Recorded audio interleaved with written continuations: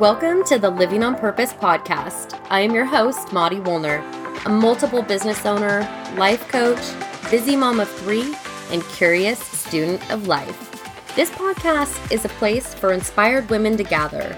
Each week I will share personal stories, quick inspo, strategies that you can implement right away, and engage in real conversations with badass women who have made the conscious decision to live a life on purpose. One that they have intentionally designed and that they now demand. No more allowing our lives to be defined by everyone else. No more putting ourselves on the back burner. No more living in a state of default and never going after our goals or our dreams. We are going to live our best lives on our terms. Living on purpose is our goal, and we're going to get after it starting right now.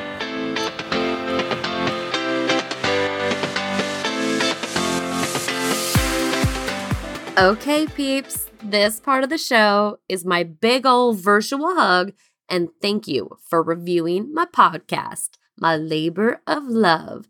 These ratings and reviews seriously mean the world to me. This comment comes from Orange West. Orange says, inspiring conversations that make you realize you can do it too. Maudie is a wonderful host and inspiring woman herself, who lets us see we can design the life we truly want and interviews women who back this up. Great podcast. This legit made my entire week. Thank you so much, Orange West. And I would love to hear what you think of the show. Leave a review and I will make sure to get a shout out to you on a future episode. Well, hello there and welcome back to the Living on Purpose podcast. You are tuning in to a very, very, very delayed episode, solo episode that has literally been rumbling around up in my brain for, 2 months, however long it's been since I've sat behind this Zoom camera, this microphone, and recorded a podcast. And here I am being extremely hard on myself. I started to record this podcast many times. And every single time it didn't go the way I had planned. And I hit stop, I got up and I walked away. And then I spent about a week away. And then I tried it again. I would come back, hit record, start talking, start having the conversation, hate where it was going, press stop, get up, walk away, rinse, cycle, repeat. What is the saying? Rinse, wash, repeat. Whatever that is, I'm doing it fucking well right now. And so I'm just going to come at you with the message. I am going to ditch everything other than one little story, a couple of examples, and the message. And here's the message. We get to live our lives in such a way that we get to use resets as a way to motivate us. And we get to use resets in such a way that we don't use regret along with them. When I was recently down in Cabo in Mexico with Tom, we went out we did not go out on the town. That is a big fat lie. We went out on the resort because hello, COVID, and we had drinks and we sat and had the longest, most beautiful dinner and sipped on all the glasses of wine and literally had the best conversation that I can recall having with my husband since the pandemic started. It was that good. And when I woke up the next morning, guess what I was feeling? I was feeling hungover because I had 2, 3, too many glasses of wine. And the feeling that I had in that moment was embarrassment, shame, regret. I wanted to hide. And I was really, really, really kicking myself. I was really, really being hard on myself for my body having a natural reaction to having alcohol. All right. If you may or may not know, but earlier this year, I did a alcohol-free challenge. And the goal was 30 days alcohol-free. After those 30 days was a success, a huge success. I continued. And I actually went about 4 months without alcohol. And the shitty part of the challenge is that it was so damn good. Every side effect of going alcohol-free I would say like 99% of the side effects of going alcohol free are mind blowing and they're positive, which is a real big bummer when you love your wine. And so, coming off this 4-month alcohol free challenge, all these questions were surfacing like, what will my continued relationship with alcohol be like? You know, how much is too much? How often is too often? These are these ideas and conversations that I'm working with myself and I'm working with them in line with my values. So I'm having these conversations and then I go on vacation and I have a wonderful evening with my husband and I have too many glasses of wine and I wake up in this beautiful Mexican paradise hungover. And I had that the instant I woke up, my self-talk was like, you piece of shit. Look what you did.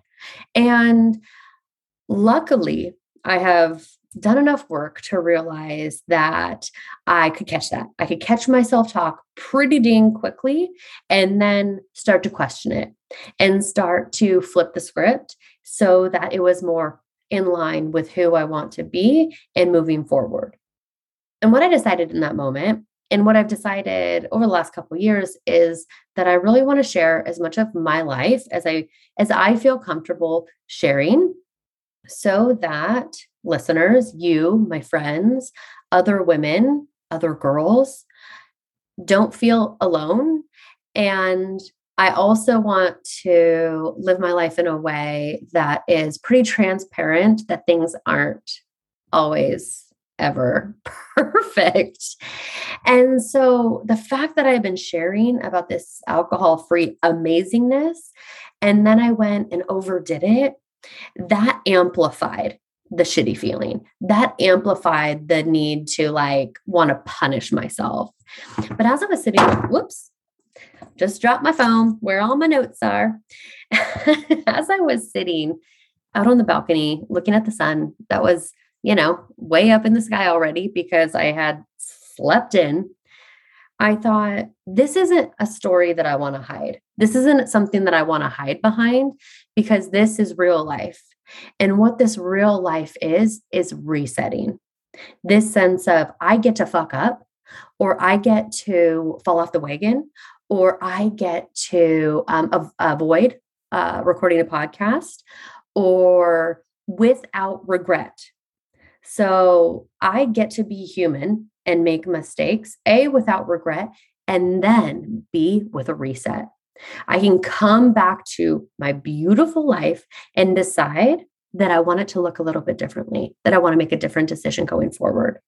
And so I was sitting there thinking, how am I going to share this stumble? How am I going to share this hangover with my friends who've been watching me be alcohol free? And I just started writing, and I'm going to read what I wrote. And then we're going to just quickly think about 2 different ideas, and I'm going to let you hop off because the only point that I really want to drive home is self-compassion, is that resetting is a part of life. And until we can treat ourselves with the compassion that we so naturally and easily give to other people, we will stay stuck. We won't be able to make the progress because it is progress because of guilt, it is progress because of shame, and it's progress because of regret. That kind of progress doesn't last. So here's my post. Here's what I write. I said, what if we approach life as just a series of resets? What if we got a little bit better after each one of those resets? What if we were easier on ourselves for needing a reset? This morning, after a night of drinking wine, and I'm feeling hard on myself, my mind is really tiptoeing towards my negative self-talk rabbit hole because I can go there so easily. Here are some of the thoughts that my mind went to. You shouldn't have had those last 2 glasses of wine. You're throwing away your months of being alcohol-free. Just think of how productive you could have been today. Please remember, I was on vacation, yet this is where my negative self-talk took me. I can be a mean ass bitch to myself. And if I know you, If you're listening, you can be a mean ass bitch to yourself too. The post continues.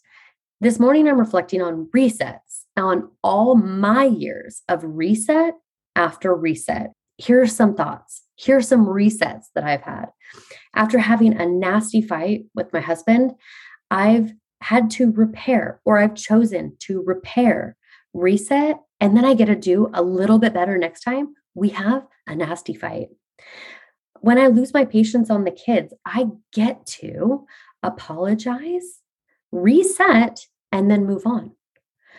If I skip a few months of exercise, I get to reset and then put the sneakers back on and get after it again. When I let the house become a total mess and disaster, I get to hire help or delegate to the kiddos. That's my reset, and then I get to move forward. What if I procrastinate on a big project? Hello, podcast procrastination. Here's what I get to do. I get to ask for help.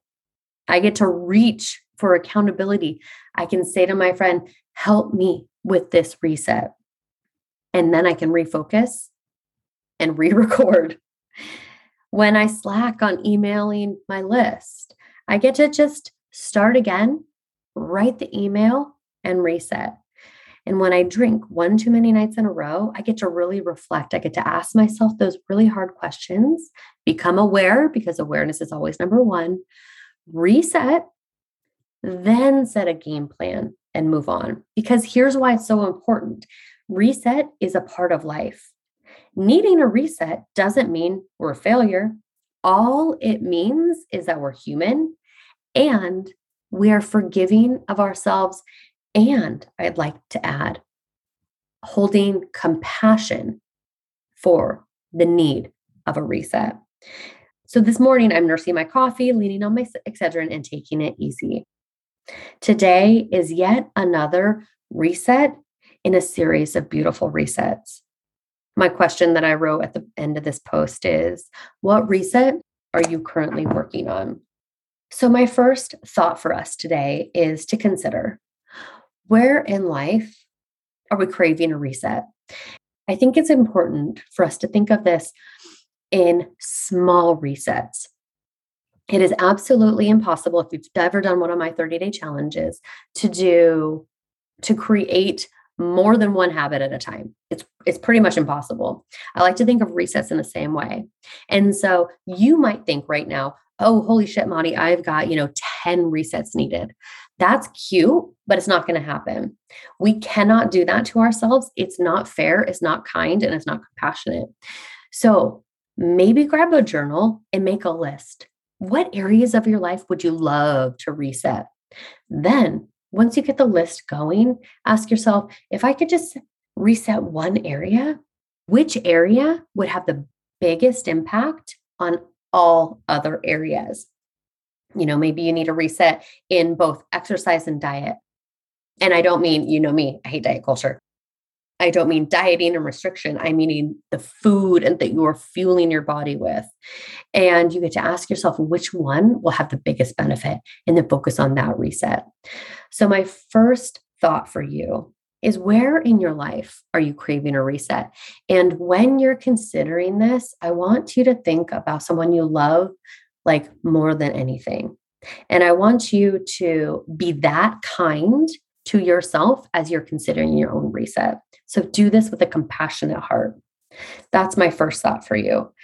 The second thought for you is, taking action. So you get to evaluate where you're at. You get to think about where you want to go, and you get to set a game plan. But the other thing I just want to throw into this podcast is to consider, what is it that throws us off our game and throws us into maybe a heightened sense of resetting?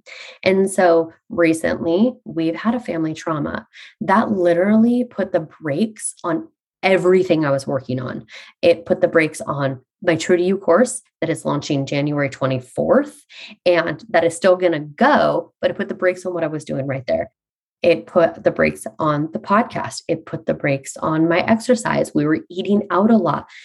This whole sense of taking care of family first became the priority. And so once the dust settled, I realized, okay, now I get to reset. Now I get to step back into the life post chaos or post crisis, I should say. So another thing is vacation, right? It's amazing to me that I was so hard on myself while I was on vacation. Of course, I was going to make some choices and going to crave a reset afterwards.